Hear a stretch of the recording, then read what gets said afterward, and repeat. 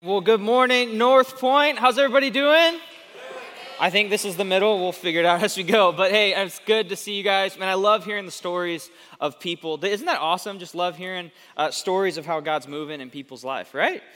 You know, as the high school pastor here at North Point, I've sort of learned and discovered something about high school students, well, a lot of things, but one of the things is that a lot of times high school students need to hear the truth, right? A lot of times high school students need to hear what is true. Any parents in the room who have high school students who are like, yes, my kid needs to hear what's true. Well, sometimes these students, they need to hear it in a way that gets them, that kind of honestly punches them in the gut a little bit, okay? Let's be honest. Like sometimes they just need to be able to remember it. And so, for example, sometimes I'll say these things to them. A couple weeks ago, for example, I was talking about Valentine's Day. Valentine's Day is coming up this week, I think, right? And so I was telling them about Valentine's Day and just saying that Valentine's Day is completely useless. It's dumb. It's not a holiday that should be celebrated. It's dumb, right? I was just going on and on. Valentine's Day is dumb. And some of you are like, you're crazy. What are you talking about? Or some of you agree with me. If you agree with me, I'm with you because I actually think it's dumb. But I was actually telling them this because what we know about high school students is their life revolves around, oh, I'm dating this person or this person's dating that person or, man, who's my Valentine? Or I'm going to post this about this person. Oh, she's my love, whatever, right? You know what I'm talking about?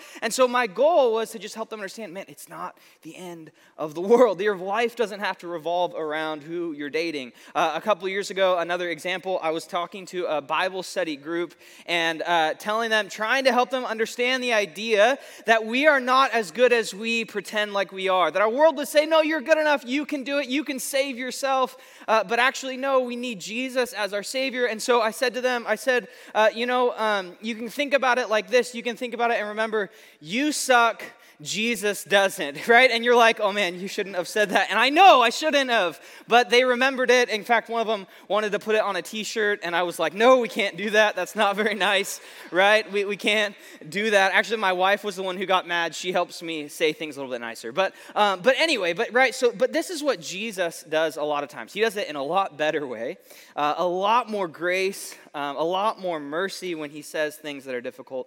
But Jesus does say the hard things.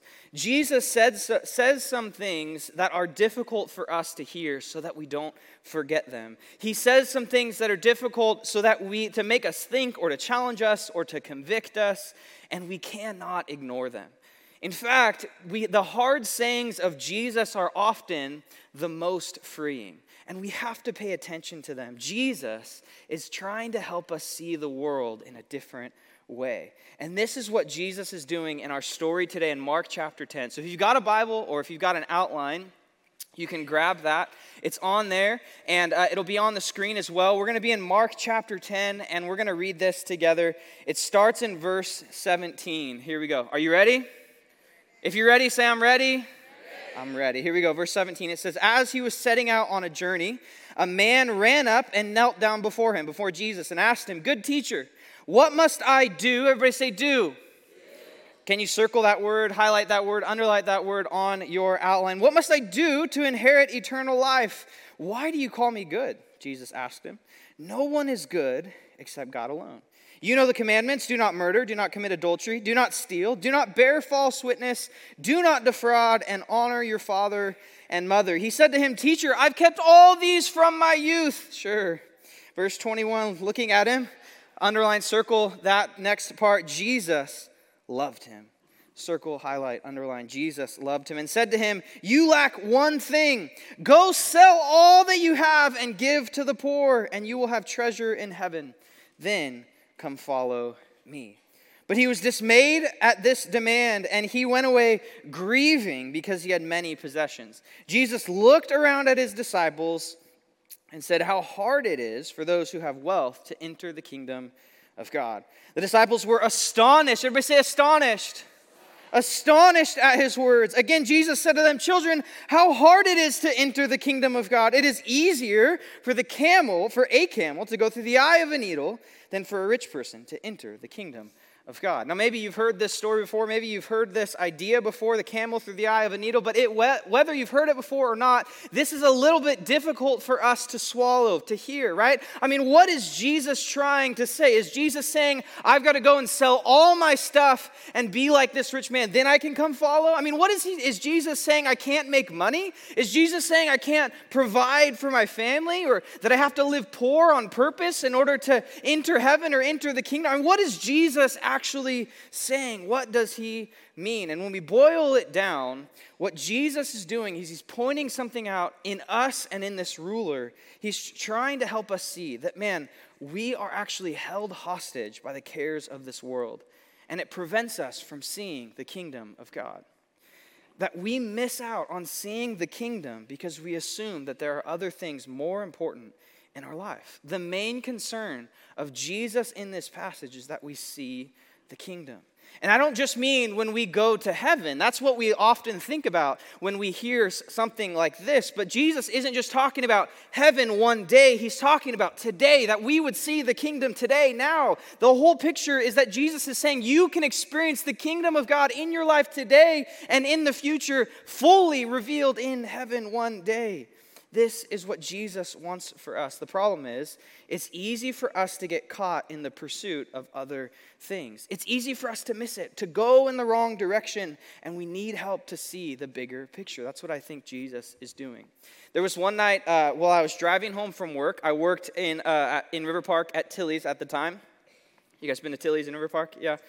And I was driving down Herndon. It was like 11 o'clock at night. I was working the closing shift or whatever. So driving down Herndon, all of a sudden, someone gets up right behind me, right on my tailgate, right? Anybody do that to you before? And if there's one thing that really just makes me angry when driving, it's that. Like, please, just like go around me, do something else, figure it out, right? I'm going the speed limit, I promise you. I don't drive like a grandpa, but please just go around me something, right? And so I'm getting upset, I'm getting angry, I'm tired, I'm over it, right? And so I don't honk my horn, I don't yell, I don't throw up a hand or whatever, but what I do is I just decided I'm gonna slow down.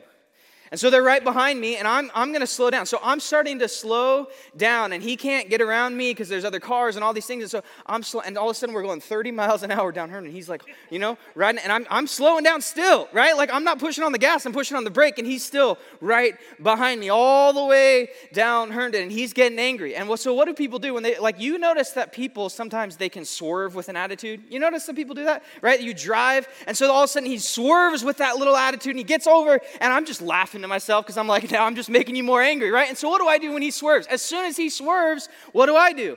Oh, I'm speeding up, right? You're not getting around me. You decided to ride my butt. You can't get around me. And so I speed up, and then we're playing this game all the way down Herndon. We get behind a semi-truck, and I'm laughing because the semi-truck's going slow, and he can't get around it, right? It's awesome. And so I'm laughing, and it's amazing. And I think that I'm so funny, and it's awesome until finally we get to a spot where it was just me and him, 2 lanes, and we're probably going way too fast at this point. And he gets around me, and he comes up next to me, and I look in my side mirror, and all of a sudden I look that this isn't just a normal car. I look, and he's got lights on top of his car. And he comes up next to me, and all of a sudden I see this is a police officer. The whole time down Herndon, I'm playing this game with a police officer. Like, what in the world are you doing? And I felt so dumb in that moment, right? Thankfully, he didn't pull me over. He just was like, just throw the hand, and like, he just gave me like the dirtiest look I've ever seen, right? He didn't pull me over because probably he was participating, right? Going too fast. I mean, it's a little bit his thing, right? But man, if I had someone in my passenger seat to go, hey, you idiot, this is a police officer behind you. Stop trying to be funny. Stop thinking only about yourself. Pay attention to what's really going on here. If I had someone to just be like, wake up and see what's happening, man, I wouldn't have felt so dumb in the end that I was playing this dumb game with a police officer. And I think this is what Jesus wants to do for us through this story. Jesus is revealing to us the places where we're running after the wrong thing, We are missing the bigger picture because we're following something else. We miss out on the kingdom. We're anxious and full of fear. We're living one day at a time, trying to survive, trying to keep my kids from killing each other or killing me, right? Trying to survive school or work, and we're anxious and we're worried, and Jesus, and it's overwhelming. Jesus is going, your eyes are in the wrong place. You can't see what's actually going on. You're missing the kingdom. See, seeing the kingdom is all about living with Jesus today. Not just one day in heaven, but we get to live with him and experience him today. And so how do we do that? Let me just answer this question right at the top. Here's your first point. Are you ready? Are you ready? Here's your first point. You see the kingdom when you choose to follow the king today. You see the kingdom when you choose to follow the king today. Man, if we want to see reality, what's really going on, we've got to follow King Jesus today. Now, here's the deal, though. If Jesus is king, that means you're not. If Jesus is king, that means I'm not king of my own life. And if we want to see the kingdom, we've got to follow Jesus. Jesus tells the ruler, hey, come and follow me. But like I said, there are some things that get in the way of seeing the kingdom, of following the king. There are some things that prevent us from fully and finally seeing the king. It's why the ruler goes away grieving and sad. And I think we can identify these three things. So what I want to do is I just want to unpack this story a little bit and see that there are three things. Everybody say three things. Three things that get in the way of us seeing the kingdom. Here's number one. Number one, everybody say number one. Number one is your performance. Your performance. Trying to do whatever you can to earn attention and love from God keeps you from resting in his grace that he offers as a gift. Trying to earn the love of God keeps you from resting in his grace.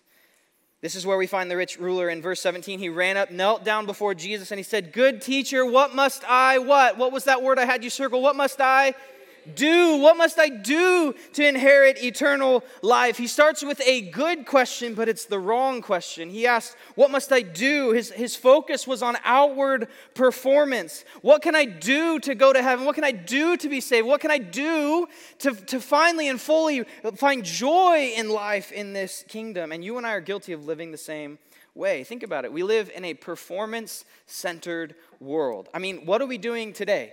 The game today, some of you are going to go home and you're going to eat lots of really good food and you're going to pay attention to a TV and you're going to watch two teams perform in front of you. And you are going to be the judge sitting on your couch. You're going to say, oh, that person shouldn't have done that and that person's not performing well. And then you're going to yell at the refs and go, no, you're not supposed to make that call because my team needs to win, right?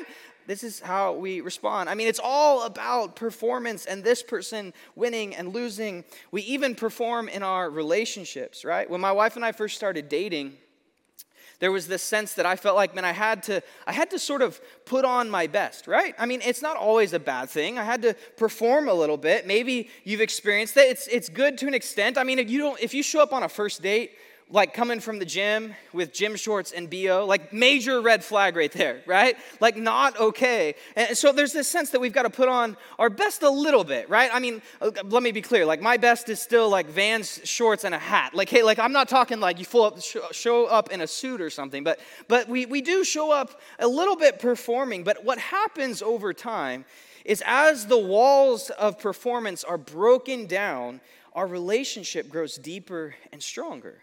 Right? How many of you remember the first time you passed gas in front of your spouse or in front of a friend? Anybody? That's an intimate moment, right? I remember the moment with my wife. It was so funny. Like literally our wedding day, our wedding night, like we got in the car and I was like, all right, you're stuck with me. Here we go, right? Like no joke. That's not, you can go ask her later. That's how it happened. But this is what happens. This is what happens in our relationship. Performance hinders intimacy. Performance hinders intimacy. As you stop trying to perform, man, you'll find real and close friendship. And some of us are living to perform for Jesus, and we're missing out on relationship with Jesus. We live to do and do and do and do and do so that Jesus will love us and we'll earn and we'll feel better about ourselves, but you're missing out on a relationship, a friendship with Jesus. Man, maybe you're exhausted from trying to perform from doing all these things and being a good person. Jesus just wants you to come and sit with him. Man, I can't tell you how many times students have come to me and just said, man, I feel like I need to get my life together in order before I can be baptized, before I can come to know Jesus. But man, this is not the invitation of Jesus. What Jesus isn't, he's not moved by the act you put on at church. Jesus' desire for you is a heart changed on the inside that will transform your life on the outside. This is his desire. Performance doesn't save us. In fact, your pursuit of performing is what's keeping you from seeing the kingdom. What you're doing as you try to perform for Jesus is you're trying to say, I can be my own Savior. Man, we don't want Jesus to be our Savior. We want Jesus to show us how we can be our own Savior. Man, we want the kingdom without the king. And Jesus is going, no, you can't do it your own way. It will never work. The ruler asks the wrong question. He says, what must I do instead of who must I know? It's all about Jesus. Jesus says no one is good but God alone. And he completely misses it. No, you can't perform. You can't do what you want to do in order to see the kingdom. You're missing it. Seeing the kingdom is all about following the king. And maybe we're missing it because we're trying to perform our way in. And we're not following the king. Man, if we want to see the kingdom, we have to lay aside our performance. And we have to realize we don't have it all figured out. Which leads us to our second thing. Everybody say number two. Number two is your pride. Your pride. When you think you know better than the king, you miss the joy of the kingdom. Jesus answers the guy's question kind of in an interesting way. In verse 19, he says, you know the commandments. He says, do not murder, do not commit adultery, do not steal, do not bear false witness, do not defraud, honor your father and mother. There's 6 of those, right? Okay, keep that in mind. Verse 20, then the guy responds and he goes, teacher, I've kept all these things from my youth. Now, I have a little bone to pick with this guy because I have an almost 2-year-old at home. And I bet if we were to ask his parents when he was like 2-3 years old, like I wonder, maybe, right? If there's anything that my toddler has taught me, it's that we are all jacked up and we need grace, right? I mean, we often dishonor our parents. And man, she's awesome and I love her. But I mean, whoever invented the like Sour Patch Kids, like got it right. Like first they're sweet, then they're sour. Anybody, you know what I'm talking about? Kids? Anyway, my point is like he didn't understand. He's missing it. And then we look at what Jesus says, and he lists all these commandments. And there's 2 questions we might have. Well, is Jesus saying that we have to earn it again? Because I thought you just took all this time to say we don't have to earn it. What is Jesus doing? And why did he leave out some of the commandments? Because how many commandments are there? There are the what commandments? The 10. Everybody say 10? The 10 commandments. Now, Jesus lists 6. And if we do a little bit of math, how many are left? 4. You guys are good at math. I love it. It's early, but we're good. 4, right? There's 4. We've got a slide that you can see all of them listed. There's 10 commandments, and Jesus only lists 4. What is Jesus trying to do? He's trying to point out the pride in this guy's life. He's trying to show him that, listen, you're not seeing the whole picture. Listen, you're missing some of the commandments. Someone who's following God like this guy would say he is would realize that Jesus left some out. He's so sure that he is good and everything is fine that he didn't realize he's missing 4 of the 10 commandments. His pride had blinded him to the kingdom. And those first 4 of those 10 commandments that Jesus leaves out were all about honoring and loving God. See, this guy didn't understand. He was missing. He had the good moral character, moral attitude and behavior on the outside, but on the inside, man, he wasn't honoring and loving God. Man, he might have been a good person on the outside, but his pride had blinded him to see how he'd sinned against God, pursuing fame and pursuing possessions and money before God. And his pride blinded him. This is what pride does for us. It blinds us from seeing any wrong in ourselves. And so what is Jesus doing here? Jesus is taking the law and he's holding it up kind of like a mirror in front of this guy and going, look, you don't have it all figured out. But his pride had blinded him. I thought about it like this. How many of you have ever gotten ready for church on Sunday morning? You get all dressed up and you do your thing, right? Some of you put the jersey on, you get the makeup, and That's not makeup, that's hair. But you do all your stuff, right? You do all your things, and then you get here and you get in the car and everything's good. And everybody's happy and you're talking to people on the patio and everything's good. And then you come and sit down and you pull out your phone. And on your phone, you accidentally opened the camera, right? Anybody ever do this? And then all of a sudden it's on selfie mode. Anybody? Yes, I think that's what it's called, selfie mode, because we love to take selfies. I know you do. Don't lie to me, right? And you take the selfie, and so you look down, and all of a sudden you're like, holy cow, who is that in that mirror, right? And you're like, whoa, what is that thing in my teeth? Like there's a little bit of spinach left from my breakfast, and no one said, and all of a sudden you're embarrassed because you're like, how did I miss it? How did I not see it? This is what Jesus is trying to do. Hey, you're not seeing the whole picture. Hey, you're seeing that there's something you're missing. You've sinned against God, but his pride had blinded him from seeing the whole picture. See, in fact, this is what pride does to us. Pride keeps us from looking in the mirror. In fact, pride takes the mirror and it turns itself on other people. How many of us, we can see the flaws in other people before we see the problems in our own heart? This is what pride does. Pride pays attention to the flaws of other people. I heard someone say yesterday, talk about how they can't root for the Chiefs today because Patrick Mahomes is too arrogant and prideful and cocky. And whether or not that's true, I don't know, but I've found myself saying the same things at times. And then I was convicted in my own heart as I heard this person talking, and I thought, man, it's so easy for me to see the pride in other people, but I rarely see it in myself. And it's so easy for us to point out the sinfulness of other people. Man, what those people need to do, what those people need to hear. Man, if you're sitting here and all this whole time you're going, man, it would be great if this person could just hear this message. If you come on Sunday mornings, you're like, man, I need to send this to that person. It's not bad to share it. But man, if all you can think about is that person needs to do this differently, you are consumed with pride. And it will kill your relationships, and it keeps you from seeing the kingdom. Because here's the deal. As soon as we look in the mirror, as soon as we finally look in the mirror and realize that I don't have it all together, that we're not worthy, that our performance will never add up, we start looking for a Savior. And in the kingdom of God, you don't have to pretend like you know it all or that you have it all together. You can admit that you don't and that you are in desperate need of a king that saves. And that's Jesus. And maybe we miss the kingdom because we're puffed up with pride. We think we've got it all together. We think we know better than God. And for some of us, the reason that we're walking in pride is because we've accumulated all this life of worldly success and worldly wealth. See, here's the third thing. Everybody say number 3. The third thing that gets in the way of us seeing the kingdom is your possessions. And this is the obvious one that we see in the story. But here's the reality. You can't walk with the king if you're running after more stuff. Your possessions, your money, might be keeping you from walking in real freedom.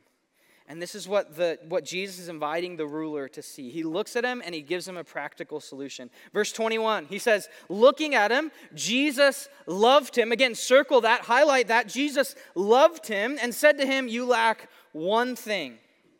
Go, sell all that you have and give to the poor, and you will have treasure in heaven. Then come follow me. But the man was dismayed by this demand. He went away grieving because he had many possessions. Here's what I want you to know.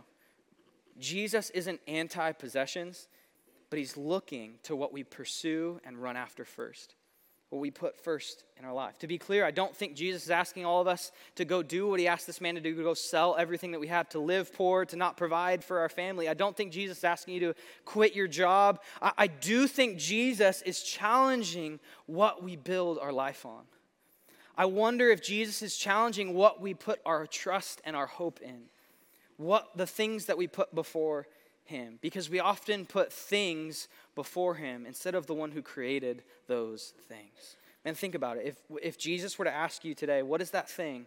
What is that thing if Jesus were to ask you to say, let go of it, you'd walk away grieving. Or you'd find a little bit of anger in yourself at Jesus and go, no, I can't do that. You don't get it. No, I can't let go of that. You don't get, no, Jesus, if I quit my job, if I do this, if I do that, no, Jesus, you don't get it. What would be that thing that you'd start arguing with Jesus about? I heard someone tell a story a while back that I thought was so powerful that illustrated this. Basically, There was this way this ancient way that they used to catch monkeys. Why they caught monkeys, I don't know. But the right old way of catching monkeys, don't think they do it this way anymore. But this old way of catching monkeys, they would take a coconut. Everybody say coconut. They would take a coconut and they would hollow it out and they'd put this hole in it. And then they'd put some stuff in there that monkeys really like, fruit or rice or whatever it was. And then they'd tie the coconut to a tree or to a stake or something where it couldn't get away. And so what they found was that monkeys were really greedy. What they do is monkeys would come up and they'd smell it, or I don't know, do monkeys smell? I think, right? And then they'd see it and they'd go, I think monkeys smell, but they'd see it and they'd go, man, I want that thing. Man, that's the thing that's going to bring me life. That's the thing that I'm going to find full and final happiness. That's the thing that's finally going to fill me. And they'd go, all right, I'm going to put my hand in there, I'm going to grab it. And they'd put their hand in, they'd grab it, and they'd reach for it, and they'd make this fist. But as soon as they made the fist to grab the fruit, they couldn't pull their hand back out. And here's the reality. They could have set themselves free if they had just let go. But the thing that they thought would finally fill them, would finally give them happiness, the thing that they thought would finally bring real life and freedom for them, was actually what's holding them down in captivity. What is that thing for you? What is it that you're holding on to that actually has a hold of you? What is it that you can't let go of that's stopping you from walking in real freedom? Maybe Jesus is inviting you to let go and find real life in him. Maybe it's your bank account. Maybe it's our iPhone. Maybe whatever the case is, what is it for you? Maybe it's our family. What is it that you're holding on to that Jesus is going, hey, let go. I want you to find real life. Man, if we think, we often think, man, if I could just make a little bit more money, we'll be okay. If I had that job that person had, then our family would be good and we would be stress-free. Man, if we could just move to Texas where it's cheaper, and then we'd all be good and we'd be happy. Man, if inflation could stop going up, and if gas prices could, and if this and if that, and the price of eggs, and blah, blah, blah, blah, blah, blah, blah, and maybe we're so worried. Maybe we live life so anxious and worried because we believe that the value of our life is measured by the amount of stuff that we have, by the amount of money in our bank account, by the right things that we're pursuing. Man, maybe we're so worried. And Jesus is going, just let go and follow me. Living in the kingdom means trusting God to provide your needs today. Not tomorrow, but today.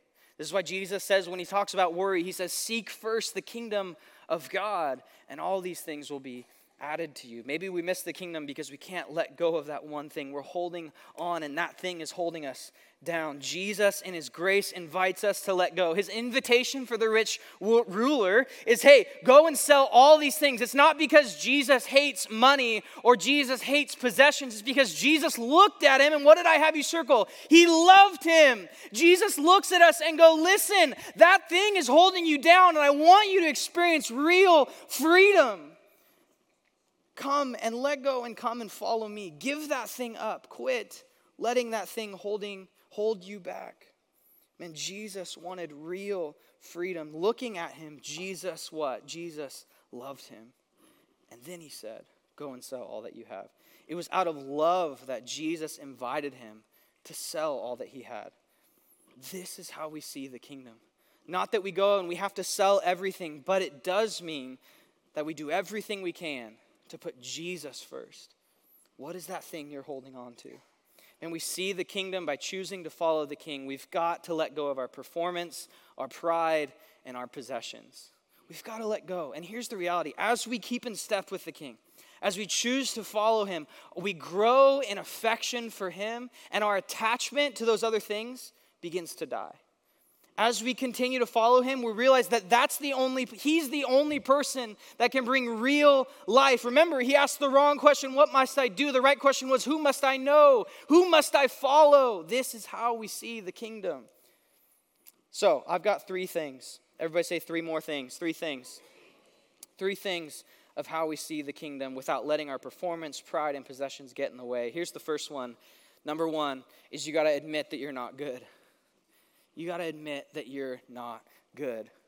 Here's what Jesus says. Jesus said, only who is good? Only God is good. Only God is good, and he completely missed it. You know, there was a time that my wife and I, we have liked to sing the song "Jesus Loves Me" to our daughter. You guys know that song? Right? And so we'd sing it to her, and we'd sing it with her name in it. So we'd sing, "Jesus loves June, this I know." What's the next word? Line. Come on, don't make me sing by myself. "For the Bible tells me so." Right? "Little one, to him belong." And then, right? And then it says, "She is weak, but he is strong." Right? And so there was one time that my wife was singing the song, and she was singing it to her, remember? And she changed the words a little bit. She said, "She is small, but he is strong." And I asked her, later on, I asked her, "Why'd you change the words?" And she said, well, it felt kind of weird to look at her and be like, "You're weak," right? Which I admit, like, it feels kind of awkward and it feels kind of weird to sing it to her and be like, "You're weak." And here's the reality. In a world of empowerment and protection of feelings and self-esteem and everybody wins and all that, right? In this world that we live in, man, we start to believe that it's wrong to think that you and I are not good. But we're not. Can I set you free from something? Man, we are sinful people. We have sin-stained hearts, and we are in desperate need of a Savior. We are not good. Jesus is good. Yes, we are weak. We have to realize our weakness in order to see his strength. We have to understand that we are desperate sinners in need of a Savior, and that is Jesus. Ephesians shows us this in Ephesians 2. It says, "And you were" what? What is it on your outline on the screen? "And you were dead in your trespasses and sins." You were dead. Romans says, "For everyone has sinned and fallen short of God's glorious standard." This is who you and I are. Man, we have to admit that you and I are sinners in desperate need of a Savior. You and I are not good. There's only one who is good. Man, and it's God. We have to admit that we've fallen short. It starts with a confession. I've got to say, man, I've messed up. Man, I cannot live up to your standard. I need help. I cannot perform my way into the kingdom. If we want to see the kingdom, we have to say, I will never perform my way there. 1 John 1:9, it says this, "If we confess our sins, then he is faithful and just to forgive us and cleanse us from all unrighteousness." And which leads us to the second thing. Everybody say number 2. We've got to trust that it's Jesus that saves you. We've got to trust that it's Jesus that saves you. It starts with confession, I'm not good enough, and then it's knowing that he is faithful and just to forgive us our sins and cleanse us of all unrighteousness. The gift of Jesus is that he took on your sin and nailed your debt to the cross, like Colossians says, and that he also gave you as a gift his righteousness, his right standing before God. Romans 5 says that we've been given undeserved privilege before God. This is the gift of God's grace. This is the gospel. He made you new. You were dead, like Ephesians said. And here's the second part of that Ephesians in verse 4. It says, "But God." Everybody say, "But God." But God. This is a great way to sum up the gospel. 2 words. But God, being rich in mercy because of the great love with which he loved us, even when we were dead in our trespasses, made us what? Alive together with Christ. It's by grace you have been saved. For by grace you have been saved through faith, and this is not your own doing. It's the gift of God, not the result of works, so no one may boast. It's not your own performance, not your own pride. You cannot do it on your own. You want to live in the kingdom, live in the citizenship that's been gifted to you. Stop trying to earn it.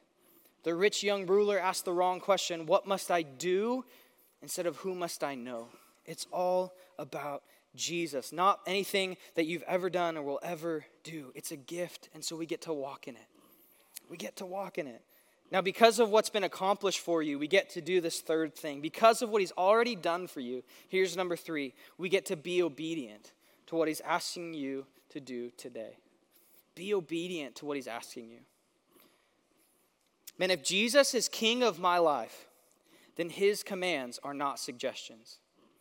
They're actually an invitation into real life today and eternal life tomorrow. We don't obey in order to be saved. We don't do the things of Jesus in order to save ourselves, in order to enter the kingdom, but we do them because we've already been gifted the kingdom. Obedience is the way that we see more of the kingdom. Obedience is the way that we keep in step with Jesus. Obedience is the way that we stay right on King Jesus' heels. This is how we do it when we say yes to Jesus. You've been given incredible grace, and now you're invited to walk on an incredible journey with Jesus as you do life with him in obedience because you love him. We don't obey so that he'll love us. We obey because he already loved us at our worst. John 14, Jesus says, if you love me, obey my commandments. Obedience is the mark of a love for Jesus. You know, we just celebrated Martin Luther King Jr. about a month ago, and I was reading about him, and a lot of us, we know some quotes or messages or things that he has said, but man, there was one that just encouraged me, and I thought would encourage us together today. In his last sermon, his last message that he had given before he died, he addressed some of the times where there were people who were threatening his life, some of the times where he had assassination attempts on his life, and this happened to be just one night before he was killed. So he says this. Here's what he says. Like anybody, I would like to live a long life.